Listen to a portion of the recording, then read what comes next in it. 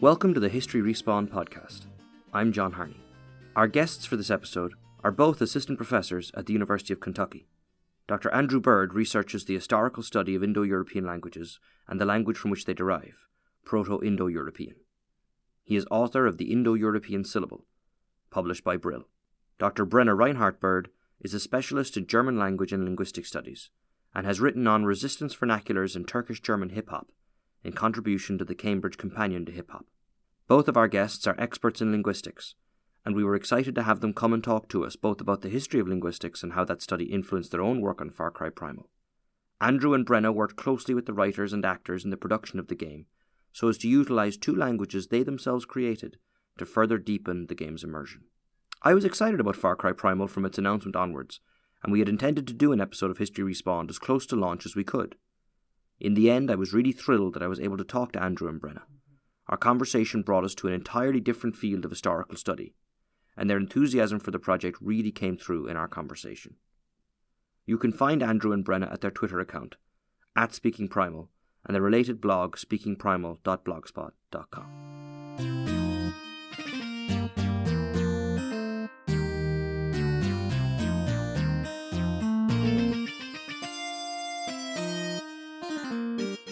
Smarkaka. Mu Andrew. Mu Brina. Dwadangwa Far Cry Primal to teach us.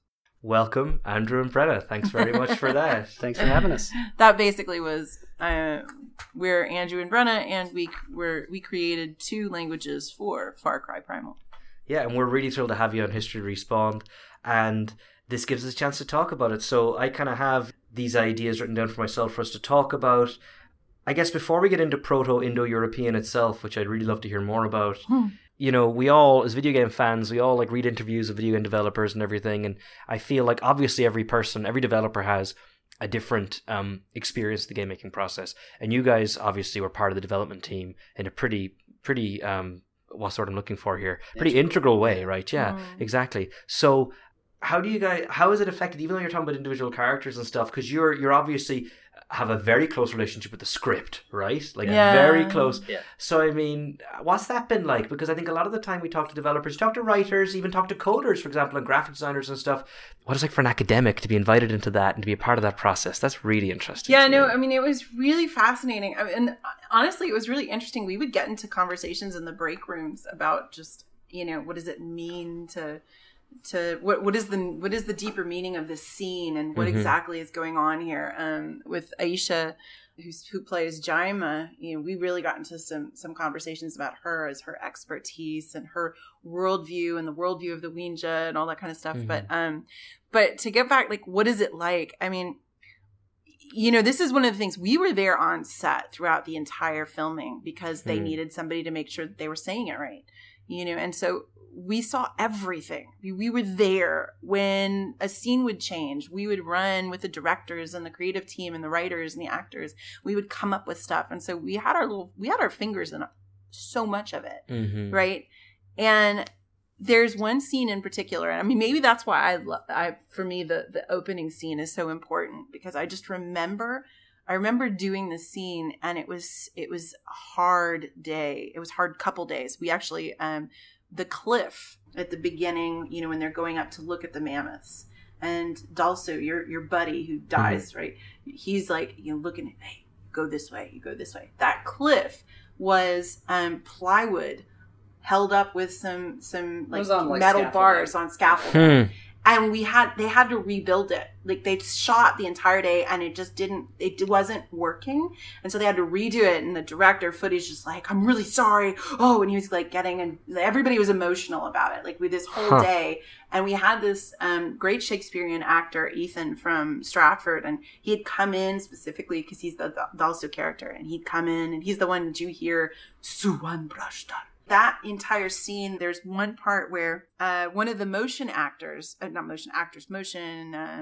specialists, the motion coaches, Roberto, he played the role of the mammoth. So the actors were lying on the ground in this open studio. And it's an interesting kind of thing, because everything's CGI other than the people.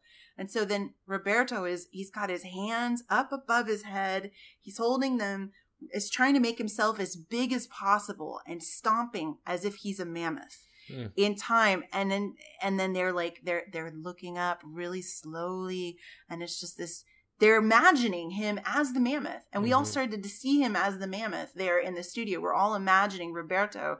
Like, we got all serious and we're watching him like he's the mammoth, right?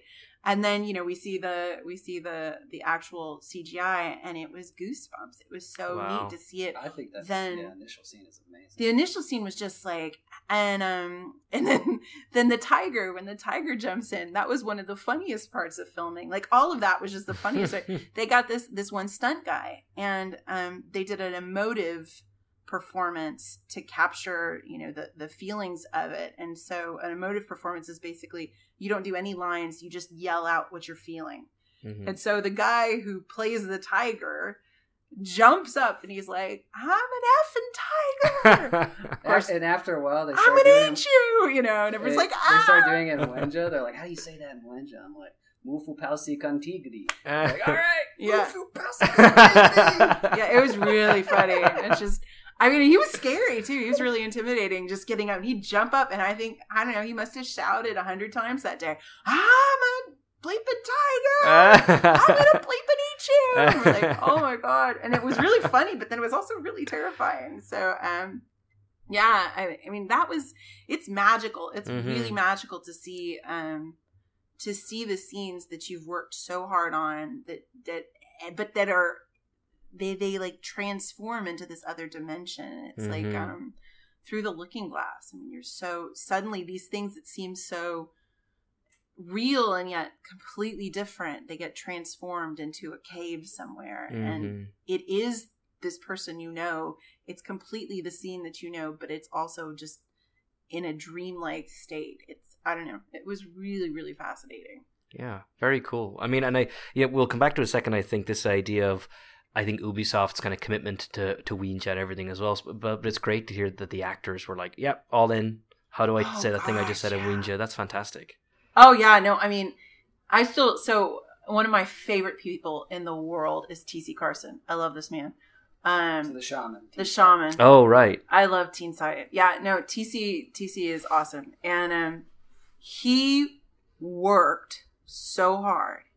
He would have his lines, he would memorize all of the lines, but he also wanted to have the lines in literal translations of English, which doesn't make sense to anybody. I mean, this is like linguistics, like English, you know, hand with, mouth open, for, you know, like completely gibberish unless he learned it all. He had it all typed up. He memorized every single thing. He wanted to know exactly so that he could push the words that he wanted. And he would sit there. I mean, he was so worn out at the end of the day, but he always did every single one of his scenes in the language. He didn't even want to try doing it in English. He came in, he did it in the language, and man, he worked so hard. Like, that was, you know, it was really hard work on all of them, definitely. But he was committed to doing his scenes like in the language from the start. Like, he would go in and be like, I got this, you know. Wow. And it was I mean, but they were like that. I mean, that's kind of, you know, thinking about it. They were also like Deborah Wilson, the Battery, the Azila Queen, which you haven't seen yet. Yeah, you don't know yet. Yeah, but you can see in the trailers. She's the blue painted woman. Right. And she started giving her dogs commands in Azila. She was like walking around the streets of LA, like yelling in Azila. It was hilarious. She really got into it. They were all just super, I mean, everybody was into it. That's great.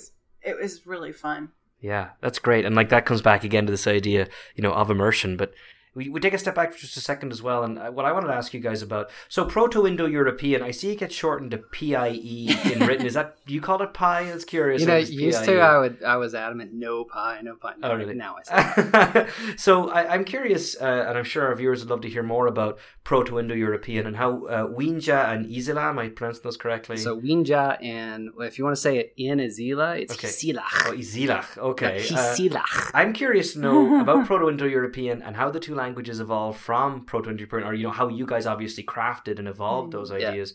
And then some of the sub things that I'm personally interested in are these languages that are mutually intelligible, and is that something that's worth thinking about or not? How does Proto-Indo-European, what's the relationship to the languages, for example, the language we're speaking right now? Yeah. And this is kind of an interesting, kind of a culturally loaded question, sub-question. Is Proto-Indo-European more limited than modern languages in kind of the things it can express, the ideas it can convey? Those are some of the things I'd love to hear you guys talk more about. So let's start with the next to last question. So which is the next to last question? The one about English. Yes. Okay. Yes. So English is one of many languages spoken today, and there have also been many languages spoken in the past that are related in that they all go back to the same language, right? So if you look at the history of English, the history of Spanish, the history of German, French, Hindi, Russian, Farsi, there's just hundreds of languages where 5,000 to 6,000 to 7,000 years ago, these languages would have been dialects of the same language, right? And what happened was, as these guys migrated across Europe and throughout Eurasia, they stopped talking to each other. And when you stop talking to someone, there's no reason for the languages to be the same anymore. So these differences started to develop, differences in sounds, differences in words, and things like that. And we see new languages are created in that way. Now, in terms of how does Proto-Indo-European relate to Wenja and Azila, so Ubisoft asked us to create 2 languages for the game that were based off of Proto-Indo-European. Initially, we had pitched Wenja to be just Proto-Indo-European. But when the development team had heard the language, they're like, that sounds really modern. And there's a good reason for that, because if you listen to Proto-Indo-European, it sounds a lot like Latin and Greek. For obvious reasons, because Latin and Greek are Indo-European languages, right? So they're like, okay, that's not going to work for Wenja because we don't want it to sound so progressive, right? So what we decided to do was to use something called internal reconstruction, which is a methodology used in historical linguistics to turn back the clock on a language. So we already had Proto-Indo-European. Let's see if we can create Proto-Indo-European. And the result was Wenja. But if you listen to Azila, that's actually Proto-Indo-European, more or less. There's some simplifications, but more or less. Oh, okay. Interesting. Yeah. Yeah, and I mean, and that's one of the things with so Proto-Indo-European sounding modern. One of the things that you have to deal with any kind of adaptation is, of course, the expectations of the audience. And when you're talking about authenticity, it has to also be an authenticity that feels authentic for the audience, or else people won't buy it. And so it's funny because, Proto-Indo-European, this ancient language, would feel too modern for the time setting for a lot of people. Even if, we can think of Proto-Indo-European being even as far back as 7,000 years ago, maybe not, but still, like, there's some people who can place it back then. 7,000 BC, not 7,000 years ago. No, 7,000. 7,000 years ago? Okay, sorry. So, yeah, so there were a couple things that we were working with. But then there was also, they did want to move the game to 10,000 BC because... And that they weren't sure originally when exactly the time frame would be. And so when they decided on that, well, we really, we would have had to reconstruct things back further because Proto-Indo-European is not supposed to have been in that time period so much. A lot of it depends on your point of view. Right, there's that too. So most Indo-European linguists believe it was spoken about 5,000 to 7,000 years ago in between the Black and the Caspian Sea. So today it's Ukraine. But there's some scholars, most of them are not linguists, but some scholars, archaeologists mainly, who actually have proposed that the Indo-Europeans originated out of Anatolia, and the spread of Indo-European as a language family coincided with the spread of agriculture. Now, today, there's good archaeological evidence and most notably genetic evidence that suggests that's wrong. That if you actually look at the change in the gene pool within Europe, it coincided with the introduction of the Indo-European languages, and that happened about 4,000 years ago. So it's pretty clear, I think, that it wasn't spoken in Anatolia, but at any rate. Yeah, no, and so that's one of the things is Wenja was supposed to be the proto Indo-European, and what he's talking about with internal reconstruction when you're trying to figure out what's an earlier stage of the language. For example, everybody talks about English being a Germanic language, and most people don't know what that means. Well, that means that the oldest parts of English, these older roots, mirror things, or they come from things from an earlier stage of a Germanic proto-language. And so, for example, how do you know when something's older? Well, the things that we use every day usually don't change as quickly. Things that we don't use every day, I don't know. What's the plural of, there's an example, syllabus. People are like, is it syllabuses? Is it syllabi? Professors who use syllabi all the time usually say that. Syllabante. See? Syllabantes. Right, like that would be the correct. It's news to me. Right, I just made a face. People don't know. Right. That's what it should be, but we use it all the time. We have decided it's syllabi, right? Right. Based on whatever cactus, cacti, right? That's in Texas, exactly right? Yeah. So, but then the things that we don't use all the time, they're more subject to change, like syllabus. But the things that we do use all the time, sing, sang, sung. Bring, brang, brung, no, but some people will do that, but brought, these kinds of things, they go back if you compare in German. So sing, sang, sung, drink, drank, drunk, singen, sang, gesungen, trinken, trank, getrunken, bring, brought, bringen, brachte. It's the same older pattern. And plurals like man, men, man, männer. It's the same kind of thing that you see, and these are older forms. They're older ways of doing the plurals. They're older ways of doing verbs. This is the kind of pattern that you can use to say, well, let's imagine if all of the verbs did that. Then that would be our older stage.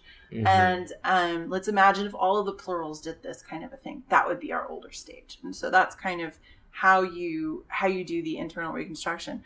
The point where the question, what you want to say? Yeah, I just want to give an example of this from Wenja. Okay. Oh, right. So in English, if you look at all the question words in English, aside from how, they all begin with a WH. So what, when, who, right? So they all begin with a WH, and that WH actually goes back to in Proto-European qua. Because if you look at the question words, for example, in Romance, many of them begin with a QU, which in Latin would have been pronounced as a qua. So like quis is who, quid is what, quade means why, and things like that, right? Quid pro quo. Quid, yeah, exactly. Yes, exactly. Exactly. And so what we did was we said, okay, that QW means question, right? So what we did was we said, what if the syllable ku was just how you made a question? So in Wenja, to say, you speak Wenja, you say Winja Wadhata. If you say, do you speak Wenja, you say Ku Winja Wadhata. No, you don't go up in inflection. The way that you mark the question is with the ku, and that's been kind of extrapolated from the quis and quid and the what and the when and things like that. Fascinating. There's a famous line from Sila, Kuchlawata. And it's like Tanhichlawata. Kutanhichlawata. Yeah. Kuchlawata. Yeah. Right. It's like, do you hear the screams? Do you hear the and it's that ku again is that. So it's also optional in Ouija because some things are understood obviously as questions. But yeah, whenever you want to ask a question, we put in the ku at the beginning. And Jaima actually, she has this kind of, when she asks something or she says something with a sentence starter, either an oo, which an oo is the command, like, okay, it's kind of like putting an exclamation point at the beginning of the sentence, you know, or putting a question mark at the beginning of the sentence. The oo is the command and the ku is the question. But she does it kind of like from her gut. It's like oo and ku, right? She has this kind of yeah, that was really important for us that we had a language that made sense as a language, as a natural human language, but also one that each actor could find their own voice within. Right? So if you listen to Jaima's pronunciations, for example, she calls takar mammoth feet, which within, say, my speech, within my Wenja, it'd be mammoth padi. Okay. And she says mammoth padi. It doesn't matter though, because there Right. are no of vowels within Wenja, and we never told her to do that. She never, consciously thought of it, but she gravitated towards that pronunciation, and it works great. Yeah, it's wonderful. And each of the actors has their own special idiolect. Like it's fascinating. So, and it works really well. But they all we got them together and trained them. Especially those the tribal members, so that they definitely have a tribal distinction. So the Udam speak the same language as the Wenja. It's just like a different accent, different dialect kind of thing. And so we would get them together and make sure that they mirrored. It's like, okay, now you say this line. Okay, now you repeat it back. Let's figure out where we can sound the same. And but I want to get back to your question, which is really it's specifically a very interesting question for the history of linguistics, this concept of a limited language or a primitive language. This is a controversial topic within the history of linguistic anthropology. Some people call it the Sapir-Whorf hypothesis, based off of Whorf, especially his things that he had published. Benjamin Whorf, not Worf on Star Trek. Not Lieutenant Worf. Yeah, right. no, a different one. That's Worf's first name apparently in Star Trek. He's Yes, Lieutenant, according to me. So this idea of the Sapir-Whorf hypothesis or linguistic determinism is there are a lot of myths out there about language and culture and society. The famous one that Worf reported on was in the case of the Hopi, the Native American Indian. They had different ways of expressing time. And he wrote that meant that because they didn't have different tenses, like a present, past, future tense, that they weren't able to conceive of the past and the future. However, it seems he just had a really bad translator. And I use this actually example in my classes when I teach about this. In German, you don't use a future tense to indicate the future. You use a present tense of the verb. You don't do the present progressive like we do. We say like I'm reading this right now, not I read. In German, you do kind of like I read now, I read tomorrow, I read every day. There's no distinction in the verb itself. Chinese does that too. Yeah, well, a lot of languages do, right? Classic example. And it doesn't mean Right. that They can't think of the future. conceive of a future, right? Right, It has right. it's not that, right? And so there's this. That's kind of it's a misnomer. That has occurred, especially when Westerners have, Westerners, I mean, Hopi or West, huh? When dominant cultures have encountered cultures that they already perceive to be more primitive, they tend to label the language or interpret the language as more primitive, even when that language might be more rich in other ways. Right. So the basis that most people say, yes, there is no such thing as a limited language. There's no such thing as a primitive language, that all languages can express everything equally. However, there's also this other interesting thing within linguistic research that does show that our language and our culture are sometimes so intertwined that the language might actually change the way we see the world. And if you don't have categories for things, maybe that also means that it's not that you're not able to see these distinctions, it's just that they're not important to you. So for example, there's a famous experiment. I love this experiment so much. It's really fun. It's called the Russian blues experiment. And it basically measured reaction times for Russian speakers and English speakers with those kinds of, I'm sure you see these tests where it's a color swatch at the top of the screen, and then there's two different color swatches on the bottom, and you have to say which one on the bottom matches the one on the top, and it measures your reaction time. Well, Russian is interesting because it has two different versions of the word blue. They don't have a word blue. They have goloboy and sini. Goloboy is light blue. Sini is like dark jeans, like dark blue. Now, that doesn't mean that we perceive light blue and dark blue any differently in that Americans, I think that just English speakers and Russian speakers still said, okay, here's the distinction. They still rated the same distinction between light blue and dark blue. So we could see them. Mm-hmm. But when it came to reaction times, Russians were so much quicker with their reaction time. Well, by so much, you mean a nanosecond. No, they were statistically small. They were much faster. With the colors on the other sides of the spectrum. If then the English speakers. But the most interesting part was it was based on language, because when they gave some kind of verbal interference to the Russians, like say 1, 2, 3, or 4 under your breath, it broke their advantage. So there's something about they were thinking while they were looking at these squares, which one is Gillaboy, which one is Sini, that made them react quicker. They were interpreting the world through their conceptions of the world. So how this relates to Wenja.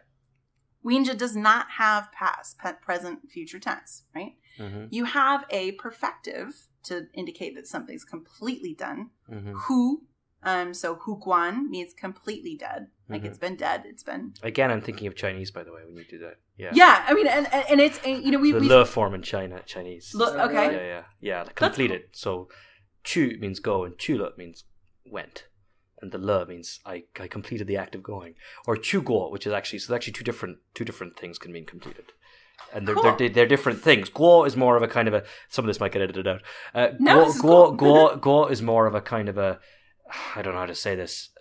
A linguist who's familiar with Mandarin would kill me for saying this, but it's more of a kind of a past tensey kind of. I think of guo as a Chinese speaker as past tense. I think of le as completed, and le serves the interesting function where you throw le in all the time. So lots of Chinese dialects have la just as a kind of a thing you throw in while you're talking. Like at the end of a sentence, like an exclamation point kind of thing. And le can kind of do both, but le technically is like completed. So ni ci bao le ma means have you eaten yet? So eat, ni ci, eat, bao, full of food. Le completed. Ma is the question fragment again, like ku you're just saying in Wenja. So the le is the completed, and then guo would be like I crossed the road, chu guo, things like that, or I went to class. Cool. That's awesome. Yeah. So anyway, I'm sorry, this made me think. No. I mean, then that's exactly exactly. It's not like that the Chinese have no conception of these different time periods, right? There are different ways to express it, and so, but within Wenja, and I actually had a conversation going to Chinese. I had a conversation with a student when I was talking about linguistic determinism. She was talking about how animals, you just refer to them differently.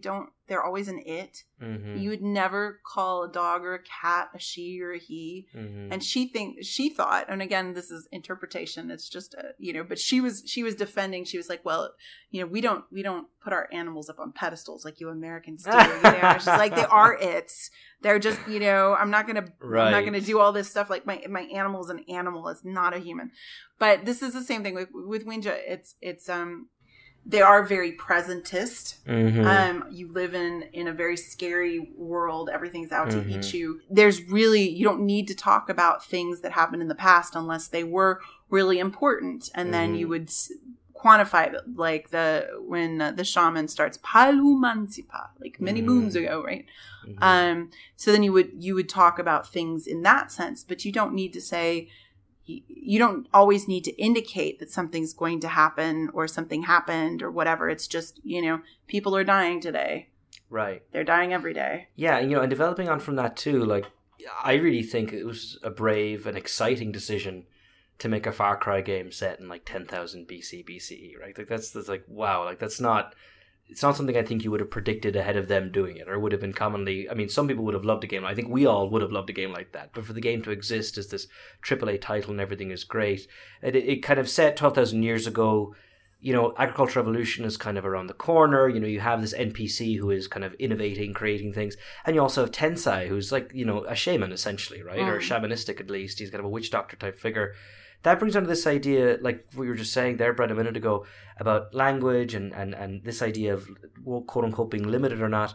How do we though? What do we know about how we developed words for abstract concepts? Like love, hate, sadness, happiness. Because I feel when I teach in my own limited way, teaching East Asian history and stuff, I will talk a little bit about the writing system and things like that. And one of my points is one of the advantages of the writing system was an ability for someone like Confucius to talk about the concept of morality and happiness and have the characters, have the script to convey that to somebody else. But where do these things come from? Is it a false distinction that I'm making between a word for tree and a word for love, for example? And is that how you know what I mean? And how am I right to kind of link it to this setting? Do you know what I mean? This 10,000 BC. Yeah, I mean, as far as we know, Proto-Indo-European had words for love and hate and all the human emotions that we all have. Right? Mm-hmm. They had ways to make abstract nouns. I mean, there's specific morphological suffixes, that they added to make abstract nouns. Right. So, yeah, for all intents and purposes, it was a human language just like what was spoken today, or what is spoken today. The only difference is there's not a word for microphone, or computer, and things like that, right? Right. But of course, there are terms that they had that we don't. Like, when you look through these ancient Indo-European dictionaries, they will, include words. You're like, what the heck is a thill? And you have to go look up what a thill is, Right. But yeah, no, I mean, from what we can tell, it was exactly the same. Yeah. I have this with my students, being Irish teaching in America, it's like slang, And like, I mean, I can curse in a classroom if I use an Irish curse word. Like, well, I feel I can. Maybe you shouldn't be. I mean, it's not me cursing in English either, I guess. But little things like funny little things where it won't have dawned on me that they won't have heard of the word. So one of my father and my favourite one is in certain parts of Ireland, there's two things. My grandfather used to love dividing objects into yolks and gozintas. And a yoke is just like, pass me that yoke. Give me that yoke. It's like, give me that thing. Give me that noun. That's what a yoke is. Versus a gozinta is like, a wrench would be a gozinta because it like has a function and does something. So a tool. Yeah, like a tool basically. So a gozinta versus, or even a component of something. So we're working on the engine. Give me the gozinta. Give me that part of the carburetor. Versus give me that yoke. So it's like give me that thing. That important thing versus or the functional thing versus just general thing and kind of. And I mean, it doesn't come up that often in history classes kind of thing, but it's just a fun thing to talk to them about because you just mentioned like what's a thill or something. This comes up like even sources, if you're getting your students look at primary sources, and obviously you guys that have similar experiences, even something maybe 30, 40 years ago, or just dialects of English that are out there right now where you need to take them aside and go, oh yeah, this is what this means. To return to Primal, so yeah, of course. Well, I took us off Primal, so I appreciate you. It was my fault. So one of the reactions that we saw, of course, we were following all this stuff very closely when it was announced, and so the teaser trailer came out, and they had words in Wenja, but none of it was translated. And some of the, people are like, "What was that? Was it language? No, it can't be language. People didn't speak back then." Yeah. And there was this misconception that we saw more frequently than we would have. Wanted, where people did not have language back then. Right. And one of the great things about the game is this is a really a great way to educate the public, right? I mean, millions of people have played this game, which is amazing for us, right? Played the game, have heard our languages, have probably looked into Proto-Indo-European, realized that, half of the world's people speak an Indo-European language and speak a language that are related to each other. So anyway, it's pretty incredible. Yeah, it's great. And I mean, to really, there was this objective on the development side, obviously why you guys were brought in, to make the game more immersive, right? Yeah. And I mean, I certainly think that works, and obviously you guys do, right? You're pretty invested in it. But it's such a departure from the the ooga booga type speak, right? That like, I know that it's been a while since like Caven represented quite that simply, but I don't know. No, well, I guess it isn't. Yeah, there was a FedEx commercial. That's just true. A FedEx commercial during the Super Bowl where they like have ooga booga language, but they like do and weird, dinosaurs. They do like weird screams and just all sorts of stuff. No, I think ooga booga is the norm. I think really Primal is the first mainstream representation of caveman culture where they portray these cavemen as people, right? As human beings. Do you feel working on the game influences your academic work. Obviously, your academic work influences your work on the game. It directly informs it. But, and Brenna, we've already talked about this just now a few minutes ago, but what are these connections as academics, right? Especially now reaching, our audiences mostly are not academics for the most part. How do we see those connections? Like, I mean, I'm obviously a very positive view of it. I get the impression you guys have positive views of it too. Yeah. But how is this something that we can use to engage people? And how does our work change when it comes to engaging with people? How do we change the way we present our work? I mean, do we emphasize certain things? These are all the kind of things I'm interested in. I think I know that my field, my discipline, Indo-European linguistics, Indo-European studies in general, has a problem in that they do not engage the public. Mm-hmm. Every single person that I tell, hey, I'm a professor of linguistics, so what do you do? And I tell them about what I study. They're like, really? English and Spanish were the same language at one point in time? That's amazing. Yeah, why don't you know that? Right. And the reason is that my field has failed to educate the public on that, right? And I think academics in general has failed to engage the public on these issues. And for me, it is absolutely becoming my mission to be the guy who educates the public on these things. And Primal, you can't get a much better platform than Primal for having this finished product that people can listen to and enjoy. And then you start talking to them about, wait a minute, why is the word for water in Wenja wadad? Are you just being lazy? No, actually the word for water in Proto-European was water, Right. It sounds almost identical to water in Savannah, Georgia, right? Uh-huh. And there's a reason for that. It's because, we inherited the word from water from Proto-European. So for me, it's very exciting. I hope this project leads to other projects. We certainly have plans for the near future to develop some sort of online way for people to learn about Proto-European as a language, to learn about its culture, and hopefully get a lot of people who are involved in Primal, the actors in particular, taking part in this project so we can educate. So yeah, it's very important. And this has honestly been my mission over the last 10 years has been about making Proto-Indo-European into something real. Now, I just published a monograph on the Indo-European syllable, and if you look at the whole thing, it's really just me asking the question, okay, we reconstruct this language, Proto-Indo-European. We think it sounds like this. Is this a reasonable assumption? Do human languages sound like that? And that's like the basic question. And the answers that I arrive at always it always is asking that question.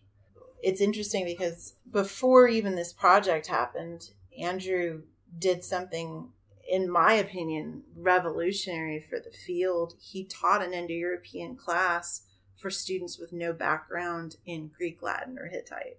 And he taught it as if it were this synchronic language that we just, we found at some point, here it is. And so he had the students read the fables, and then he gave them a list of words and had them all write up a fable using those words. And then whoever had the best fable, then the entire class translated that into Proto-Indo-European. And it was really cool. I mean, it was the most innovative way anybody's ever taught Indo-European. I thought that was really cool. And he's going to be teaching it again soon. And, that's really what needs to happen with the field, because you can't go into this expecting that students will have had all of these languages. I mean, neither one of us really knew about Indo-European studies until we were, juniors or seniors in college, and we started taking graduate classes. We're like, whoa, this is so cool. For me, for my research, what I think is really interesting for the project has been, one, just this feeling of, yeah, you can teach any language if you focus on the most important things that you want. Like if you want your students to be able to speak it, if you want to increase their motivation, their ability, I mean, there's different ways that you can teach a language, but you can get people speaking, an ancient proto language if you want to. And that was really an interesting experiment. But also, I've always been interested in representations, in kind of the representations of truths in art, things that commonly held beliefs that we have as societies that then kind of come out in art, and that we only realize when they're not our truths, when they stand out to us only when we don't believe them, and we go, wait, why is that? And so I find this whole thing very interesting, specifically for the concept of authenticity. And there's certain things about the game that had to be included for this modern audience. So this question of what is primal was asked every day. Like, okay, this person's going to do this activity. What would be the primal way of doing this, right? And oftentimes it was a reaction against what is modern, right? So you can't point your finger like this with your index finger pointed out, like an English speaker. You have to point it with your all four fingers pointing in that direction, right? And silly things like that, but when you play the game, it actually makes the culture feel a lot more real. Right. But it's interesting in that it is a reaction against our culture, right? That this thing that is not our culture is a primal culture. And for me, like, maybe someday scholars will look at Far Cry Primal the way we look at Tacitus's Germania. Like his version of the Germani was specifically in reaction to Roman society. Like the way he described them was really just, an ideal, like like the noble savage. It was this idea that, these people are perfect, right? They haven't been corrupted by society. I mean, and so he would describe them in certain ways as completely the opposite of the society that he was in. And, are we going to look at the Wenja someday as like the Germani? They're this, they're the exact opposite of us, except for these good, very important things that we think are very important. Like they're an idealized, really, the Wenja are an idealized version of ourselves. They're not the evil cannibals. They're not power hungry. They're just trying to survive. They're trying to survive. They're good at making friends, but they're also warriors. They're brave. They have strong female figures. They seem to be without gender bias. They're not racist. They're not sexist. They're not, they're like these idealized peoples who can live off the land and work well together and can ride saber-toothed tigers, Only one of them can. Right, but it's still like it's an interesting idea of what are our values as a society, that these are our ideal people. But that's not to say that that's not what it was like. Right. Well, right. And one criticism we actually got this morning from one of our loyal Twitter followers who follows us on Twitter. But he was talking about how one of the characters, you'll find him, his name is Urki. Now in Wenja it should be Urki, but his name's Urki.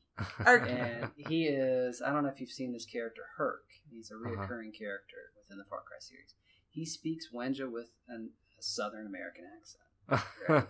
So instead of saying deuce deuce, right, instead of saying deuce deuce, he says deuce deuce, right? And so we tried very hard to make it so that he was still Herc, right? But he was speaking Wenja, but with a dialect. Sorry, I'm saying his line. Shall we walk patash? Yeah. Shall we walk patash? Buddha Kuala means smart man. So Buddha is actually the word Buddha. So the Buddha is the awakened one, the smart one, and Kuala is the word for dude. But at any rate, what were we saying? The guy was he was but he was like I can't believe that he's got an American accent. And how do you know there was an American accent? How do you know that this wasn't one of the possible dialects that right? Like, we don't know. Right? Right. That's the thing. When you don't have a language written down or recorded, it could be anything you want, right? When I was in undergrad, I took Latin in first year. Sure. And when I found out it was Weni Weedy Wiki, I was like, "What? Yeah. I've been had." It's like it's a classic example. Caesar saying Weni Weedy Wiki. It just doesn't sound as powerful as Vidi Vidi Vici. Yeah, exactly. But that's what he said. Yeah. Right. Yeah, and then again, it's our perceptions of what is authentic. It's definitely very interesting. Well, thanks so much, guys. It was a fantastic conversation. Really grateful for you coming along. It was our pleasure, Yeah, it was fun. Thanks. That wraps things up for this episode of the History Respawn podcast. Please feel free to visit us at historyrespawn.com or at youtube.com/historyrespawned. We are also available on Twitter at @HistoryRespawn. Let me also take this chance to invite you to rate us on iTunes, please, and tell people if you like the show. We'd really like the word to get out there and for more people to hear about us and to visit us at our websites and learn more about history and video games. Take care, everybody. We'll see you next time.